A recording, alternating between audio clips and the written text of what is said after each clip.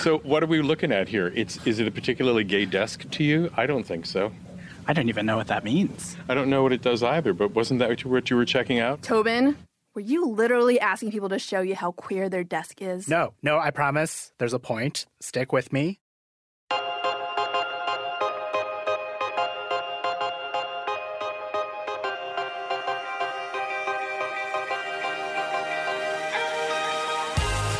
Hi, I'm Francesca Levy. And I'm Rebecca Greenfield. This week we're talking about what it means to be gay at work in 2017.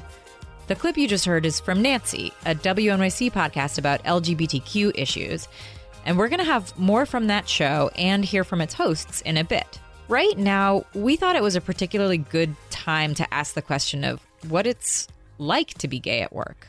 Yeah, so over the last 10 years, there have been more protections for gay people, both in and outside the workplace. Of course, we all know of the Supreme Court decision that legalized gay marriage and the shifting cultural norms that came with that. But there was also some legal changes that happened. The Obama administration issued executive orders that were meant to protect the LGBT community. And the Equal Employment Opportunity Commission also issued guidance that was supposed to protect the same people.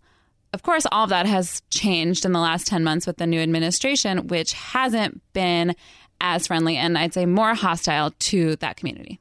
And in the past couple of weeks, this tension between the old administration's policies and the new administration's policy has kind of come to a head. There's a case that's moving through the courts right now that centers on a man who said he was fired for being gay. In the past, the Equal Employment Opportunity Commission had argued that he was protected by Title VII of the Civil Rights Act, which protects against discrimination on the basis of several things, including sex, but not sexual orientation. But the EEOC had argued that sexual orientation goes hand in hand with sex discrimination. Now, however, the Department of Justice, led by Jeff Sessions, is arguing against that position in the very same case. So the government is actually arguing with itself over whether or not you are protected from discrimination if you're gay. And this isn't the first time that in the short 10 months of the administration that Trump has sent negative signals to that community. Over the summer, he issued a ban on transgender people serving in the military openly. And by some estimates, that is the largest employer of trans people. That's a huge number of people who suddenly have their employment status just thrown into doubt.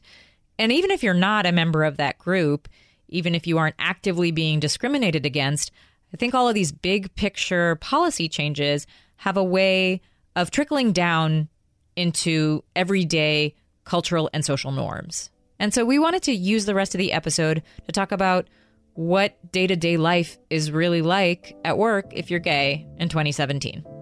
One question is whether to be out at work at all.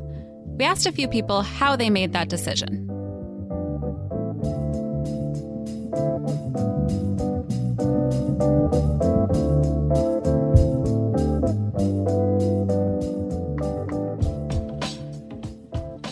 So I've always been out at work, and I think part of that is because there's evidence of me being gay all over my resume. So I kind of haven't given myself much of a choice there. But I think mostly it's because I work in a progressive university environment where there's really just not much of a downside to being open. And the way I usually handle it in a new work relationship is just by really casually mentioning in a conversation, something that my husband and I were talking about the night before.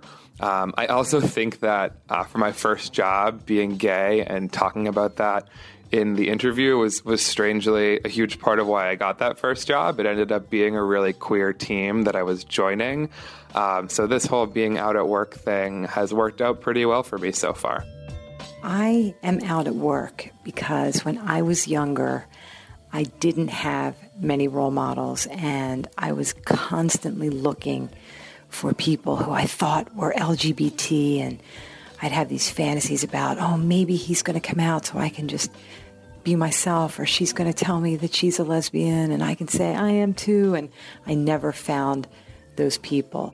And I literally come out every day, every time I meet somebody new, in every new situation, when I have a new employee. And, my thought is that if I can impact one person who finds some strength or comfort in knowing that that I'm with them, then, it means the world to me. So that's why I'm out at work. In the first few jobs I had in my early 20s, I wasn't out. I think some of it was being young and not knowing if it was appropriate or safe. But at my current position, I've been out since day one. Part of it was actually just happenstance. A coworker lumped me into a conversation about the other gays in the office, and I just went with it because I was a gay in the office. But I feel like it's a luxury to be in an office where being out is something so accepted and undramatic that I never even really had to come out there at all. Deciding whether to come out is just one part of the equation. Our guests today are going to talk about the many other things LGBTQ people experience at work. Kathy Tu and Tobin Low host WNYC's Nancy podcast. They're in the middle of a series of episodes called Out at Work. So obviously you two are out at work now in your current jobs, but has that always been the case? Is this something you've negotiated at previous jobs? For me, I would say I've always been in sort of, let's say, crunchy fields. So I was a classical musician for a while. It was a cellist, and then I got into public radio. So it always has felt like I've been in very queer-friendly kinds of fields. So for me, I feel like the ways it's manifested have been in the more subtle ways of trying to navigate somebody who asks about my girlfriend, and then me having to politely navigate them towards, no, I don't have a partner right now, or I don't have a boyfriend right now, or I do have a boyfriend. So that this sort of like everyday office politics, I guess, is what I would say I've had to navigate. Yeah, and ever since I've been out, every job I've been in anyways, I've never hid it from anybody, except for one specific job in which I didn't feel safe. But other than that, I feel like I've been pretty out. Right. And now, of course, we're professionally gay. Yeah. Kathy, can you go into why you didn't feel safe being out at that job? Yeah. Well, now everybody's like, what is the job? I worked as an EMT for an ambulance company for about a year, like right out of college. And the people that I was working with on a daily basis, it just felt like, well, first of all, I heard comments that were fairly homophobic. And I don't want to say that this is true for like the entire health industry. This is very specific to my ambulance, I would say. But it wasn't like I made up a life for myself. I just didn't talk about it. And after that, I decided, I was like, this is never going to be a thing that I'm going to do again, because it just didn't feel, even though it had nothing to do with my work at the time, it didn't feel like my coworkers knew me, and it didn't feel like I could really be myself at work. I was always a little bit on edge, I think. Well, now you're in a role that's the complete opposite of that. At WNYC's Nancy podcast, you, as you just joked, you're sort of professionally gay. So what's it like to have a job that's so tied to that identity?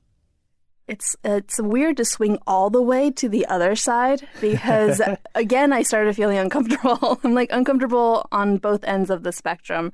But it's a thing that I've gotten a lot more used to, talking about queerness. For a while, I think I felt like I didn't have the credentials or the knowledge or the history behind, or didn't know about the history behind it. So I didn't feel like I was qualified to talk about queerness generally. But then I realized I'm just talking about myself and how I'm working through things every day. And at this workplace, anyways, at this company, it's super accepted. Mm-hmm. I think for me, when we were developing the show, neither Kathy nor I have had jobs where our queerness is defined in that job.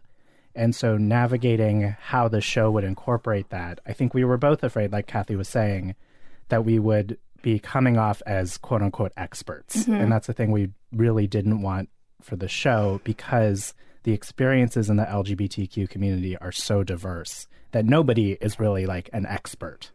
So I think the thing we push towards is what we love about radio is doing really story-driven work and letting people speak from their personal experience. And that has, I think, enabled us to feel much more comfortable in these host roles as like professional gays, because really all anyone on the show is responsible for is telling their own story. Tobin, when you were talking about how you have all these other considerations with being out at work and not just being gay, can you guys go into that a little bit more and talk about how maybe being professionally gay has changed that dynamic?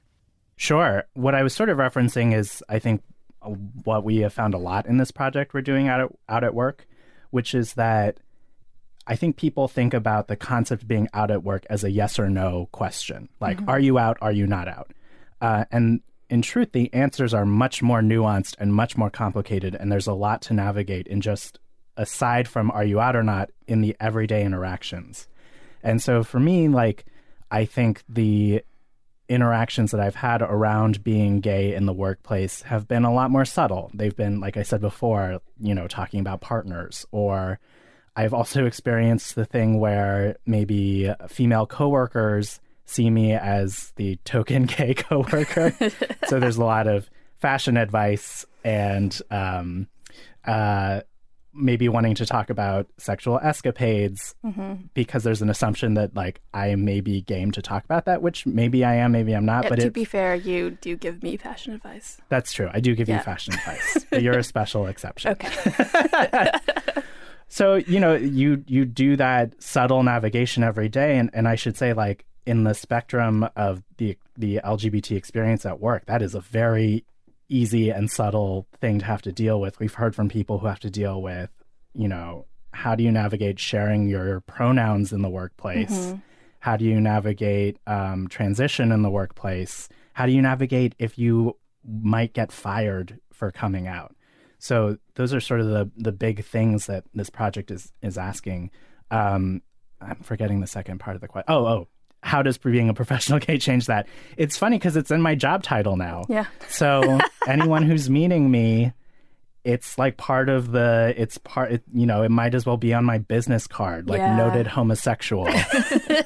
Yeah. So that has changed, and that in some ways it makes it way easier to navigate because it's just on its face what it is. Yeah, and I used to signal that on my resume, that sort of thing, because I didn't want to work with people that weren't going to be okay with it. And now it is kind of, I should put it on my website, to be honest. So as you say, it's a lot more complicated than just deciding whether to be out or not at work and then just being done with it. And you did an episode called Does Your Boss Know You're Gay? What are some of the stories that you uncovered during that episode and the things that you learned about navigating all that? Right. So we talked to a teacher who, you hear this phrase thrown around sometimes when you talk about being gay in the workplace, which is married on Sunday, fired on Monday. And it's this idea that you can have the legal rights of marriage in this country, but if your employer is not okay with it, you could lose employment. And we talked to a teacher who quite literally had that happen to him. He got married. He had been working as a teacher and then a substitute teacher at this one school for many years. And then when he shared on Facebook that he was planning to get married, he was let go from his job. It was a Catholic high school. One of the things that struck me about it was that he was sort of out at work before that. His colleagues and his principal knew that he was gay, and it goes to the confusion when you might have an employer who, at the higher levels has different values than your immediate coworkers. So it's like he was out in one way, but then he became too out for his employer. And I that seems like one of the subtle, nuanced ways that it isn't just about, it isn't just one decision whether to be out or not. It's who you come out to. Oh, absolutely. And we should say that teacher's name is Lonnie Billard. And I also want to shout out our producer, Matt Collette, who handled the reporting on that story. And I think you're absolutely right. Like, the thing that we have heard from a lot of people who've responded to us in this project is we've heard from a lot of educators, especially, like teachers and principals, who I think have to really think about this and really think about what it means to be out at work and what it means to be out to their students. And there seems to be a lot of nuance there in how you figure that out as a teacher. Yeah, totally. After your episode, you asked people to send in their experiences of being LGBTQ at work. What are some of the other things that you've found from that? Some examples that we've had come in through our survey.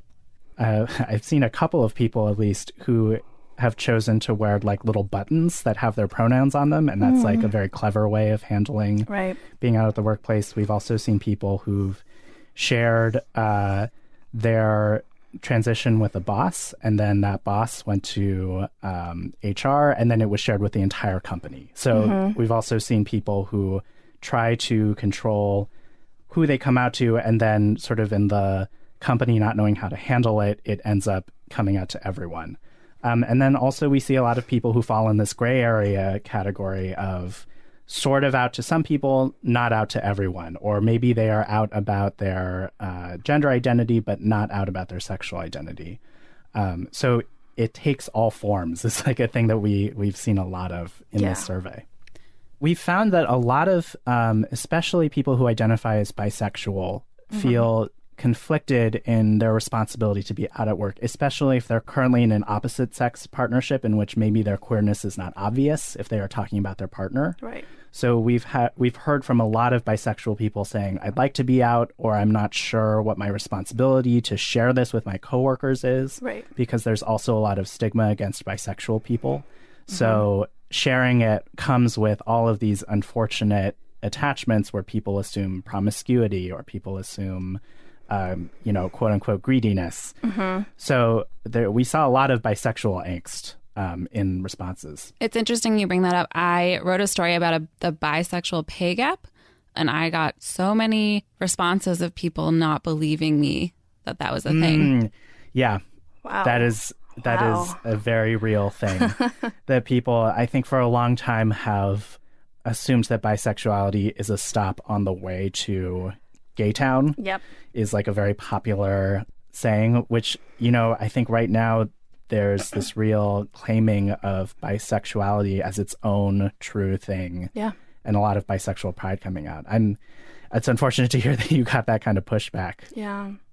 One thing I noticed about both your episode and what you're telling us now about what you're hearing from your listeners is that if you're LGBTQ, there's just so much more planning and deliberation and thought that has to go into things that, if you're straight and you work in an environment where that's kind of the accepted mainstream, you don't have to think about. So you don't have to think about, if I put a picture of my, spouse or partner up, is that going to make me have a conversation I don't want to have, or put my job at risk, or all these things. You sort of do it. And then, if that isn't your situation, you're kind of stuck in this position where you're like, do I want to politicize my identity? All of these questions that a lot of people have the luxury of not thinking about.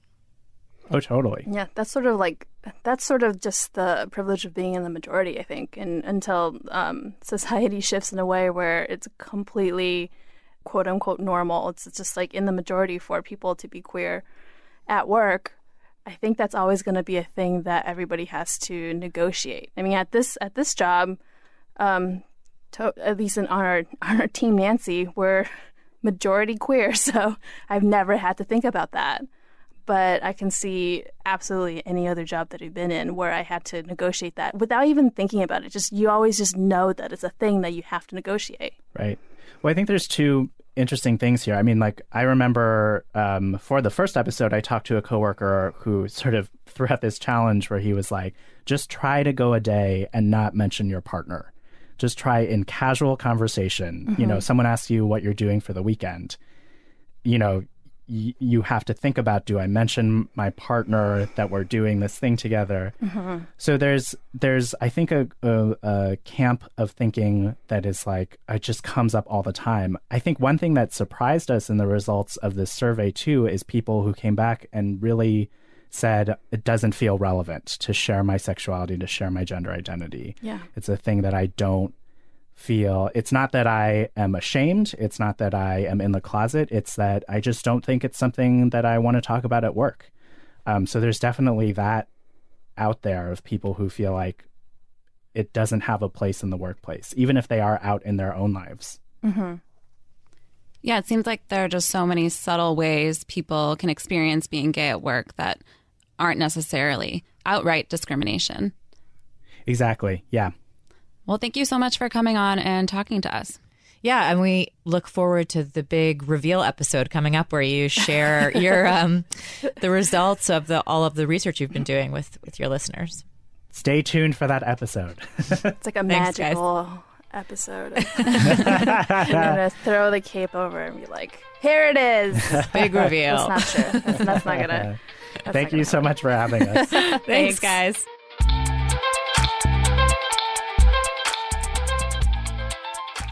In Kathy and Tobin's current setup, they said they don't really have to even think about their sexual identities. They said that most of the people they work with are queer, and they can come to work and just do work. And that's kind of the ideal. The former CIO of Goldman Sachs, Marty Chavez, said that's exactly why he encouraged people to be out at work, because then they can bring their whole selves to work and therefore be happier, healthier, and more productive, which makes sense. There was another survey of LGBTQ business leaders that found that people who were in the closet said they were spending way too much energy pretending to be straight, and as a result that they weren't working as hard for their company. I mean, it makes sense. Like, if you have to think about your sex life basically at work and how it could hurt your job, I don't know how you'd be able to do your job to the best of your ability. It does seem like the ideal scenario that you'd be able to just be open and not have to think too much about sharing your identity with your colleagues or your boss. And of course, there's a productivity angle, too. You know, then again, the experiences on this as we're learning are so varied that there are so many layers of things that you have to think about, that everybody's experience is different. So that's why I'm really looking forward to Tobin and Kathy's upcoming episode, sharing all their listener feedback. And with that, let's move on to Half-Baked Takes. Half-Baked Takes. If you have a half-baked take, you can share it with us by calling 212-617-0166 and leaving us a voicemail. We might play it on the show. This week, we have a listener half-baked take about breakfast at work. Hi. Hello, ladies. My name is Daniel. I'm calling you from Austin, Texas. And I guess my half-baked take today is, if you have some type of power over the organization spurs and, you're in a position where you can actually bring, breakfast for the entire organization, just please let, the workers know that you're doing that.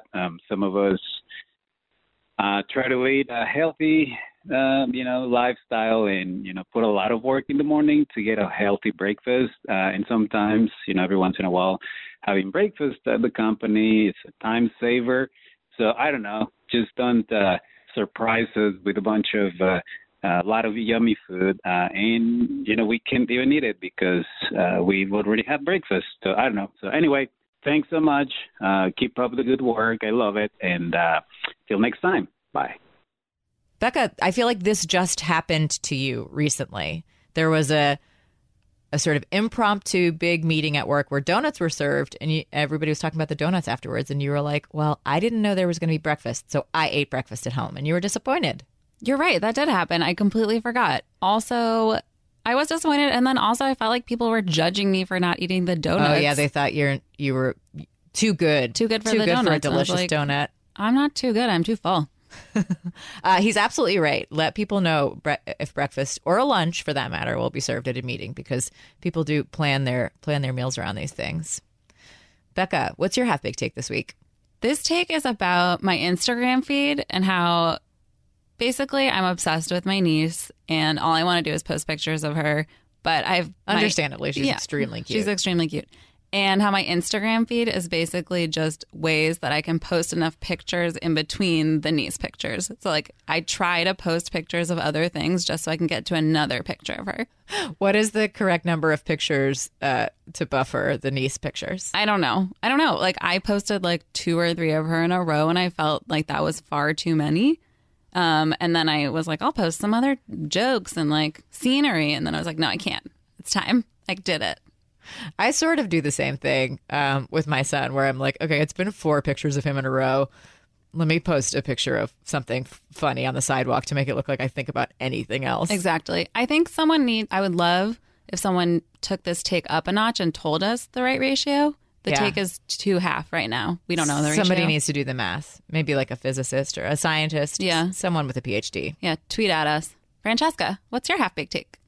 Mine is also picture themed. This is a very nice thing you can do for the people in your life. if you have, let's say, been to a party and you have pictures of your friends in your phone that are flattering, where your friends look good, just send it to them.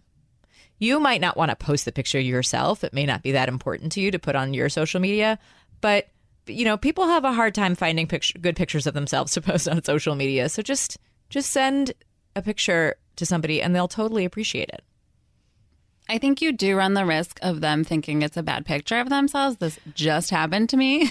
But then it's up to them to post it, right? True. So it's like basically if I have a picture of you where you look good, I have this and I don't do anything with it, then I just have this like little pot of gold that I'm keeping stashed away in my phone and I'm not doing anything with it. I could just give it to you. Side conversation. What is up with pictures that other people think look good where you think you look bad? I hate that.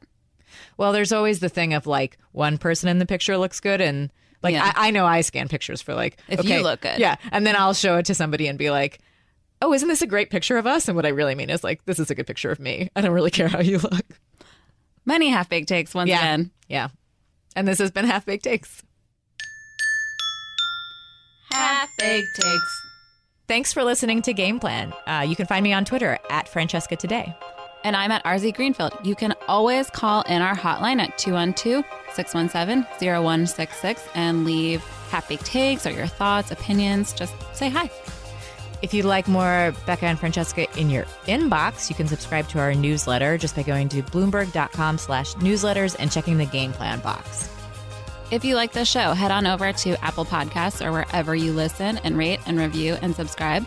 Yeah, we just got a new one. I noticed. Becca always notices. This show is produced by Liz Smith and Magnus Henriksen. Head of podcasts is me. See you next week. Bye.